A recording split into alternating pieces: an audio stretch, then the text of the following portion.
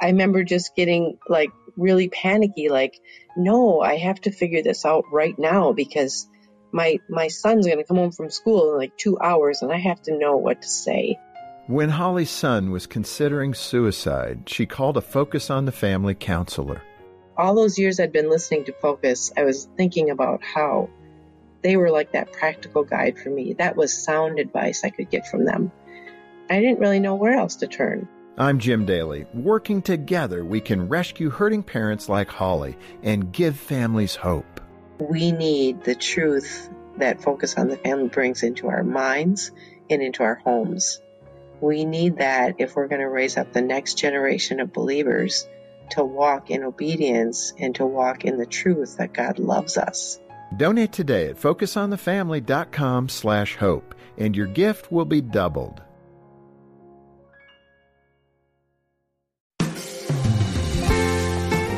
We all know a child who doesn't have a dad in the home, and that's a tough spot to be in. But it can be an opportunity for someone to step in and kind of be that father figure.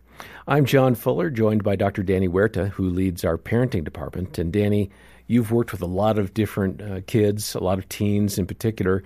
How have you seen someone be a father figure to a child who didn't have a dad in the picture? I've seen that quite frequently, actually, throughout the years. And I think of just two quick stories. And one of them was this blended family where a dad had come into that place with this young woman. She had 3 kids. And he did a complete ceremony with them and adopted them and made it a big deal that he wanted to be their father. Their father had abandoned them from birth, and so had never met their dad ever. And they said, yeah, I don't have a dad. And he wanted so much to be their dad and stepped in a beautiful way, wanting to be their spiritual guide and sacrifice for them. He made that very clear. And then there's another one where a grandfather stepped into that role in a beautiful way. He would play sports with this young man. He played basketball and football with him, just spent a ton of time. That young boy actually ended up doing fantastic in high school sports, and he reminisced about those moments with his grandfather, just playing outside and his grandpa taking that time to be with him. That's neat. And let's go ahead and hear from another grandfather. His name is Kerry Casey. He is super passionate about the impact you can have as a grandfather, and he spoke with Jim Daly about this. Kerry, in your book, Championship Grandfathering, you had an excerpt of a little boy named Jordan. He's 9. And this, to me, really begins to sum up our time together here. Let me read it, and you can respond to it. Please. Jordan wrote, 4 months before I was born, my real father left my mommy. He took care of her until I was born. When I came home from the hospital, there was a cradle that Grandpa made just for me. Someday, my kids will sleep in the same cradle. He rocked me to sleep, and he was my first babysitter. Now I'm 9 years old, and Grandpa is my best buddy. When I was 4, my grandpa spent a whole summer building me a playhouse with a big sandbox underneath it. Now he spends all his extra time building new rooms on our house so that Mommy and I will have our own apartment. After he spent all day moving our big lawn, he is really tired, but he will still hook my wagon up to the lawnmower and drive me all over the place. My grandpa isn't my father, but I wouldn't trade him for all the dads in the world. How does that say it? That's the power of a grandfather. That's the power of a grandfather. And even in our culture, when we talk about the father deficit and dads that are not stepping up to the plate, some of them didn't have someone to help, to model for them. We talk about in Championship Fathering, loving, coaching, modeling. That's what a dad does. We found that through our research. But a lot of children today are being raised by their grandparents in this great country. And I'm so very thankful that that grandfather stepped up. And every child needs a father, grandfather, father figure. Yeah. And so there's that grandfather that stood in the gap for that young man. And let me point out, there are a lot of grandmothers hauling the load on that. And I want to tip my hat to those grandmas. And you're on it. They're doing such a great job out there. Yeah. Hey, Kerry, a little bit ago you mentioned your prayers, your morning prayers, are your grandkids on your prayer list? And if so, what kind of things do you pray for them? Because it occurs to me that a championship grandfather who's a man of faith is one of the greatest things he can do is pray for those grandkids. Mm-hmm.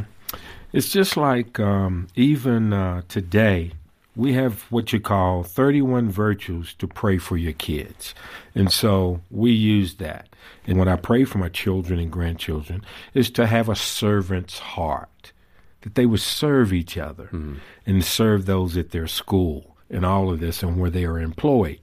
But I was convicted about 10, 12 years ago in my war room, as we say. It's a Carolina room, but the Lord said, you need to pray in this room. And he led me to do something that is so therapeutic for me, and that is to write down all of their names every morning, because God can do more than I ever could if I had all of them around me every day. But the things that are coming against us today, we have to realize it's going to take strong spiritual force in the way of the Holy Spirit. And so I have found as I write down their names, I can be very intentional and picture them as I pray for them. And we will have a greater opportunity. And I just love that prayer card, to pray for them to have courage today. Pray on the 13th for their purity. Lord, my grandchildren that don't even know how, well, they're smart. They know how to spell sex. But that they would remain pure and wait for their spouse when they're married. But to pray intentionally in that way. And God is honoring that in a wonderful way. But I do know I'm being attacked in ways that I never could imagine. Yeah. So I have to be in prayer for my dad, for the heritage I received, and for the legacy that I will leave. And I think it'd be great to post those, John, online for folks to go to. We'll look at those virtues. We may come up with a few of our own, but we'll create something there that people could pray over their grandkids and their kids. I'm still thinking in the dad mode here. And it will help the grandparents to relax. The teams that will win the Super Bowl will be the ones that keep their poise, don't lose their minds, even when it's tough. And so what I'm finding is to rest, relax, and that's what my grandchildren need to see. And many times when they stay at the house, spend the night, they'll come in, get up early. Their grandparents' house, they just get up early and want to get grandma's muffins. But anyway, and they love it. It's muffin time. And they just run down to the kitchen. She loves doing it. You know, you just hit everybody in the gut in Atlanta with that analogy. I'm sorry to say. Oh, wow. We better that Patriots-Atlanta game. Well, we don't going all the way back to that. But, we hope to get a Super Bowl in Kansas City. I so appreciate how Kerry prays for his grandkids. And Danny, you shared before on this podcast about some of the ways that you pray for your children. How have you seen God work in and through those kinds of prayers? Well, what an invitation to be able to pray for our kids. I want them to know their worth, their value, that they're good enough. And many times through prayer, I'm able to acknowledge the power of Christ in them. And it really solidifies my trust in Christ. When I'm praying, am I expecting God to work in my kids the way that He is supposed to, or the way I want Him to? Do I truly trust that? It causes me to really think through, what is it that I truly want for my kids? Do I want everything just perfect and beautiful? Do I want growth and steadfastness and a strength in there where they're immovable, they're resilient in their family and their marriage, in their identity as a child of Christ? It helps me be more loving to my kids because it puts my mind towards my kids and what they need, and it helps me listen carefully to what's going on inside of them. That's how I've seen prayer transform our home from my point of view. Have you had prayers for, let's say, safety on a trip that God said, no, I'm going to let something happen? Or something like that? We've talked about this in our home. When we talk about safety, is that really where we need to pray? And we desire that. We want to be safe. Yet I love what Paul has talked about. If I die, I get to be in heaven. If I'm here, what a gain that is to live as Christ. And so is it really best to pray for safety or for strength and wisdom for whatever comes? And Lord, prepare me for that. along the way. And we've had some rich discussion as a family. And yes, John, I pray for safety because I'm a human being. Yeah. I want the very best for my kids. I don't want anything to happen, yet I want them to be strong in Christ. Well, trust our children and our grandchildren with the Lord, and He will not disappoint. And earlier, Jim Daly read that powerful story from the boy named Jordan. You're going to find that story in Carrie Casey's book called Championship Grandfathering, which we have here at the ministry. We'd invite you to make a monthly pledge of any amount to sustain the ministry, or a one-time gift if you're so inclined. Either way, make a generous donation to Focus on the Family, and we'll send the book Championship Grandfathering to you. We've got all the details in the show notes. And while you're in the notes, be sure to look for an article that we've linked to called Grandparents as Role Models, which is a really good follow-up to a lot of the things that you heard today from Carrie Casey.